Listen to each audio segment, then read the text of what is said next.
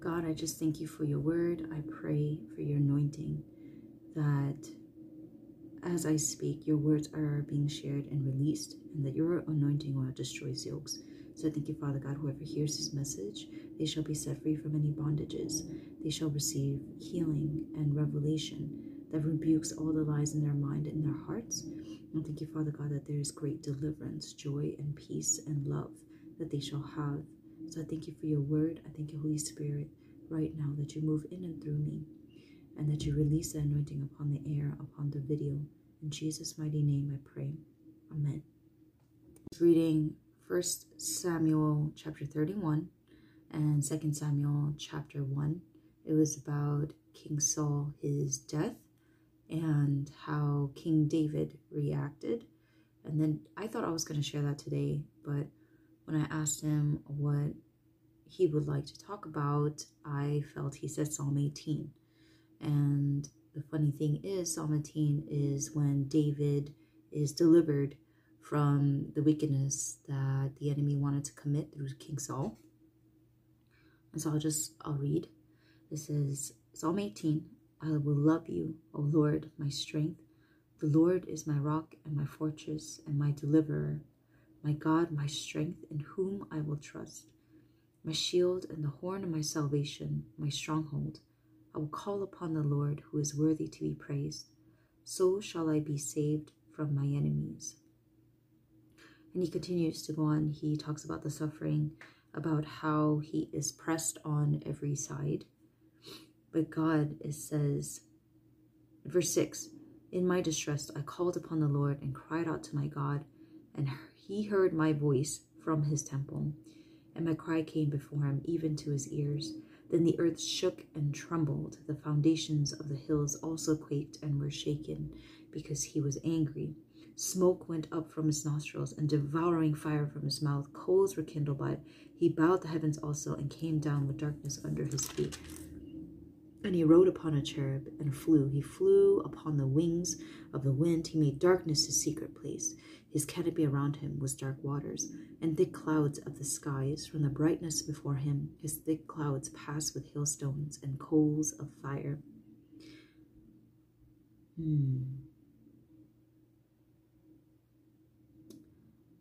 The Lord thundered from heaven, and the Most High uttered his voice. Hailstones and coals of fire. He sent out his arrows and scattered the foe, lightnings in abundance, and he vanquished them. Then the channels of the sea were seen, the foundations of the world were uncovered. At your rebuke, O Lord, at the blast of the breath of your nostrils. And then in verse 16, he starts to talk about how God has delivered him. He sent from above, he took me. He drew me out of many waters. He delivered me from my strong enemy, from those who hated me. For they were too strong for me. They confronted me in the day of my calamity, but the Lord was my support. He also brought me out into a broad place. He delivered me because he delighted in me. What came to mind when I read this part, which is kind of not exactly what is written, but how David describes the reaction God has to his calamity. And yes, it can be a description, a general description of how mighty God is and what he does. Sorry, I just got distracted from the slipper in the background. Okay, but anyway, I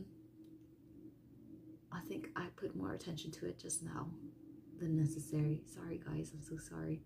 But yeah. But anyway, what was I saying? Yes.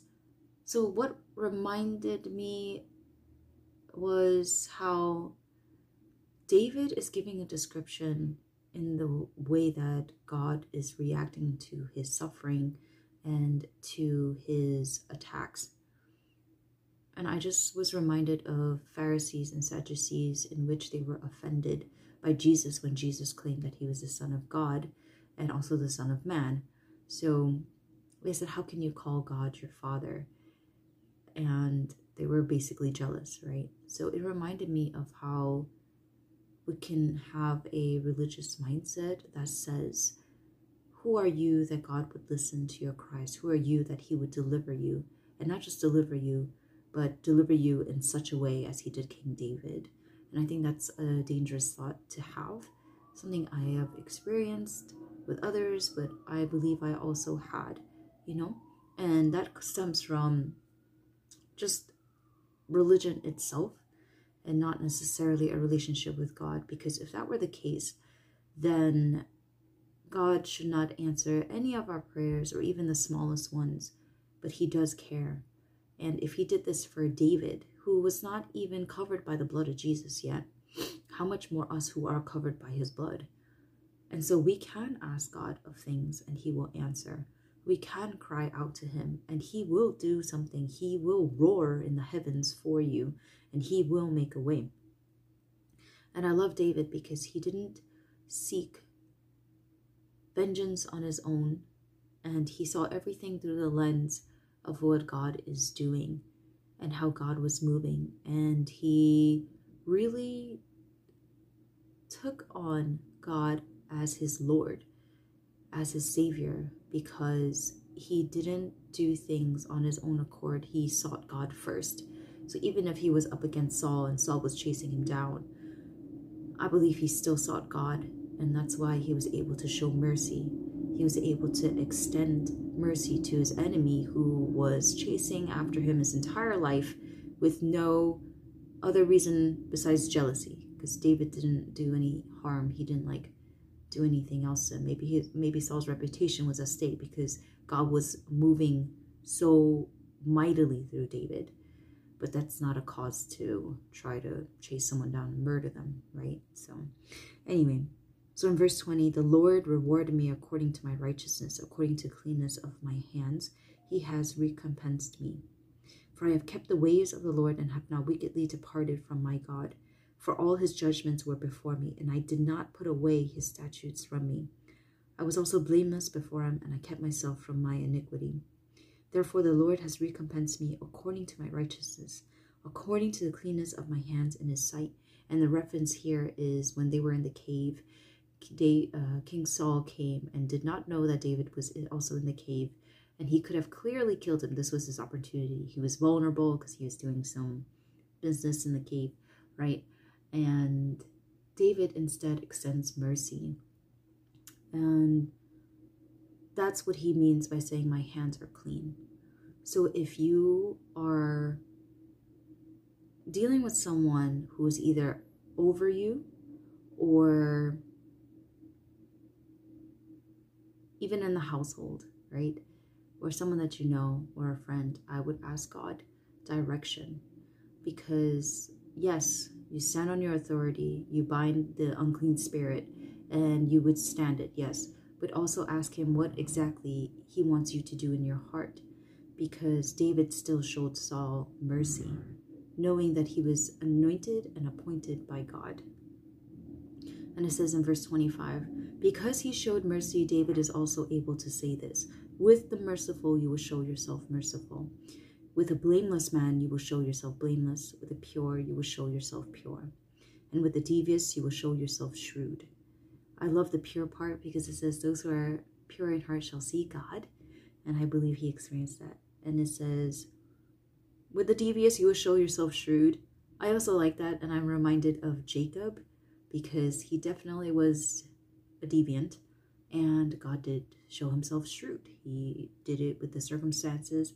He made sure that, yes, Jacob made deals and things to get out of stuff, but he couldn't get away with it. So, yeah. It just shows that God is faithful, even when we're not, even when we resort to our own methods and our own ideas of how to go about things. He's still merciful, faithful. But he will show himself shrewd to you if you're trying to figure out things on your own. And that's out of love. It's not just because he wants to dismantle your pride or arrogance, which it kind of is, because that goes along with control, right? That if you have issues with control, they go kind of hand to hand. So yes, he's doing that, but also out of protection, because if things were to go out the way that we had planned or tried to do on our own, it would lead to destruction. And that destruction is a life without God, a life walking forward and not seeking his face. I said faith, but also faith. Not relying on him, because he's the best. There's safety in him. There's protection. There is guidance. And anything that you do that he leads you to, there is fruit, because you're being led by the Spirit. And I learned last Saturday about how you can only bear the fruit of the Spirit, through the Holy Spirit, and not on your own. And if you do try, you'll either burn out, or your self-righteousness grows to the max and you cannot probably handle yourself, and others probably cannot stand that either. So what I love, he says, for you will save the humble people, but will bring down haughty looks. And I love this. He says, for you will light my lamp. The Lord my God will enlighten my darkness. I love that so much, because he's saying that he will light our lamp, and that the Lord our God will enlighten our darkness. And that reminds me of Israelites in Exodus, how they were entering in, or they were escaping Egypt. They had to cross the Red Sea, and yet they begin complaining. And this was a couple weeks ago that I related to them. I understood, because sometimes what I've experienced in the past marks me, that I cannot imagine a different outcome of the same act, of the same thinking. That, of course, A will lead to B, is what I thought. But when I read that passage, and there was a Bible study I was in, and they were going over that passage too, I just was able to relate. And I told God, I don't want to complain. I didn't even know that me saying those things was complaining. But now I see that, and I would like to sever every experience that I've had, every traumatic experience that I've had, every negative experience that I've had that is already programming, or have programmed my mind to think a certain way, to expect a certain outcome because of what I experienced. I said that because, God, this is a new year, and I want you to do new things. And if I have to partner with the new things, even if it looks crazy, or maybe it's through the same thing, but you want to give me a different breakthrough, I just told him I'm willing. And it was very painful. Like, I'm not bashing on the Israelites for their 40-year journey, which I totally understand. I'm not bashing it, because actually there was a lot of pain attached to renouncing and repenting and severing myself from any past negative experiences. And that's also for things I thought that God had told me to do, but it wasn't time yet, or he never told me to do, and I decided I wanted to do. So whatever it was, whether it was still with the intent to follow God's will or not, I asked that he forgive me for still holding on to those things. And I renounced them. I severed those things in the mighty name of Jesus, so that he can begin new things. He can even make the crooked paths in my brain, in my thought processes, straight, because that's his word. That's something I also pray when I go out to pray for people. That's something that I pray, especially for people who are in despair or have mental issues and struggles. I pray that God makes the crooked path straight, because something neurologically needs to take place and spiritually needs to be aligned according to God's word, in order for God to do a new thing, and in order for a person to be open to experiencing that. And it's also healing. A lot of it is healing. Like when when David said that God had set him on a high place, that is not just deliverance, but it's great healing. And I believe, like, even from my experience, dealing with someone difficult who is above me, that was manipulative or whatever it was, it can be difficult to see beyond the natural. But when you seek God, and when he had given me the grace to seek him, to submit even still to lay down what I thought was right and my self-righteousness, I was able to see that God can put forgiveness in my heart and extension of love. And also so that those very things that were happening to me do not plant seeds in me for me to repeat. I think many people overlook that. They just think that, oh, this happened to me, this was tragic, right? But if we're not careful, that very thing and the way that we deal with those experiences, negative experiences, how it shapes us and forms our thinking, we have to be very careful, but not even careful. I would say present those to God so that he can confirm whether it is correct and he can also heal. Because I believe God is not looking for us to always get it right. He's actually looking to be involved in our lives, to have a place in our hearts. If he's the Lord of your heart, that's great. But if you can at least offer a footstool in the room in your heart, it's a beginning, right? So I don't think it's about necessarily how great we can be on this earth. And there is greatness in us. If you've accepted Christ, there is greatness in us because God is in you. He is great. But no buts about that. There's greatness in you. I think the value, though, God is not looking that you get everything right. God is looking in whether or not you are inviting him in and that you can have that journey and that walk of faith with him, as opposed to alone and trying things by yourself. So before I end, there's so much good in here, but I already feel like it's coming to a close. The thing that touched me. Oh, English is my first language sometimes. I feel it is not. But God is gracious. Verse 35, you have also given me the shield of your salvation. Your right hand has held me up. Your gentleness has made me great. I love that so much because he didn't say your strength, your power, and your might made me great, which is all true. If he were to say those things, those are still true. But I love that he says your gentleness has made me great, because he's not looking at just the power, the strength, and everything that he's done to overcome. He's seeing how gentle God is in delivering him, in healing him, in bringing him to places in his heart that he needed refuge or healing, rescuing, of course, but still, even submission. And it painted an image in my head where Jesus, when he encountered people who needed healing, and how he told them to rise up and walk. But I also see that he extended a hand to Peter when he was sinking in the water.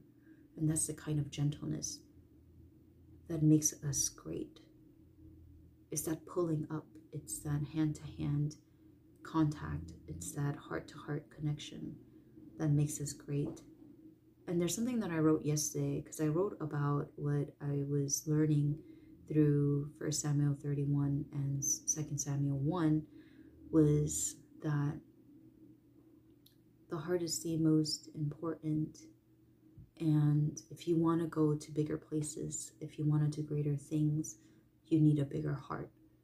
And that will require some training through some not so good people, or people just dealing with different things. Yeah. So it requires some kind of experience. It requires a certain training, and that will only make your heart bigger. If you find that you come out of those experiences with bitterness, ask him for healing, and he will do it. But it's always about submission and what it is that God is instructing you to do, because it's not always about trying to be right and trying to be self-righteous. So, God, I just thank you for your word. I thank you, Holy Spirit. You'll speak to whoever is listening to this right now, that they'll be led by you, that there's a certain grace upon their lives being extended right now to be obedient to what you've called them to do, and to obey, even if it means surrender and submission to the very one that is giving them hardship. God, I thank you that you're not only going to bless them because of this, but you'll heal their hearts and they'll be able to forgive, release, and bless. But that, Father, you'll raise them up in the right time. And that, Father, you'll give them authority over those evil spirits that is trying to torment or oppress them even. Because, God, that is your grace. And you give it to those who humble themselves. In Jesus' mighty name I pray. Amen. Thank you.